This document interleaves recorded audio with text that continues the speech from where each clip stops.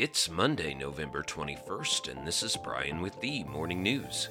Give us 5 minutes and we'll give you the headlines you need to know to be in the know. An earthquake shook Indonesia's main island of Java on Monday, killing at least 46 people, damaging dozens of buildings, and sending residents into the capital's streets for safety. The U.S. Geological Survey said the magnitude 5.6 quake was centered in the Cianjur region in West Java province at a depth of 10 kilometers.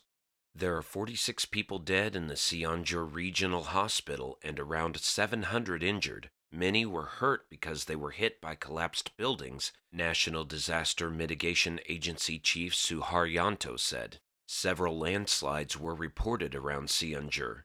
Dozens of buildings were damaged, including an Islamic boarding school, a hospital, and other public facilities, the agency said. The quake was felt strongly in the greater Jakarta area. High-rises in the capital swayed and some were evacuated. Earthquakes occur frequently across the sprawling nation, but it is uncommon for them to be felt in Jakarta. In other news, U.S. officials are jetting around the globe in a quiet diplomatic push to get Russia's major trading partners to enforce sanctions and trade controls, as exports to the country pick up after diving in the weeks following Moscow's invasion of Ukraine. The U.S. and its allies claimed early successes in their international pressure campaign, which disrupted Russia's military supply chains and pitched its economy into a steep contraction. But so-called sanctions leakage, in which weak enforcement enables banned finance and trade to flow, is undermining the campaign, aiding Russia's economy, and potentially prolonging the war, according to senior Western officials. To tighten the finance and trade cordon established by Western countries, the U.S. is sending senior officials from major cabinet agencies to foreign capitals. Their mission is to share intelligence on sanctions evasion networks, quietly threaten reluctant authorities and firms with punitive action, and gather information on networks suspected of ferrying supplies into Russia, according to administration officials.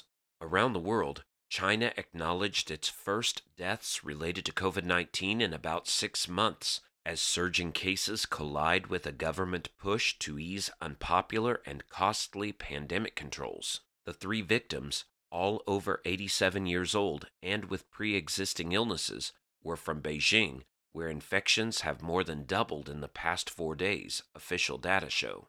China reported around 26,000 locally transmitted new daily cases for Sunday, with cases also surging in other major cities and outbreaks reported in all regions for a 6th consecutive day. The deaths and countrywide infections challenge recent moves by the top leadership to dial back some pandemic controls. Back in the U.S., 5 people were killed and 25 injured when a gunman opened fire inside a nightclub late Saturday in Colorado Springs, Colorado, police said. The suspect entered the venue just before midnight and immediately began shooting, according to Colorado Springs Chief of Police Adrian Vasquez. At least 2 firearms were recovered at the scene, the chief said. It isn't yet known if the weapons belonged to the suspect, who used a rifle in the shooting.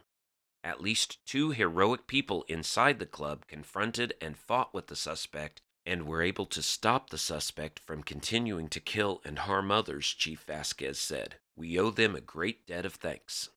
And the Walt Disney Company has tapped its former CEO Bob Iger to return to head the company for 2 years, firing his successor Bob Chapek in a move that stunned the entertainment industry. Chapek is leaving after the company posted lower than expected earnings in the last quarter.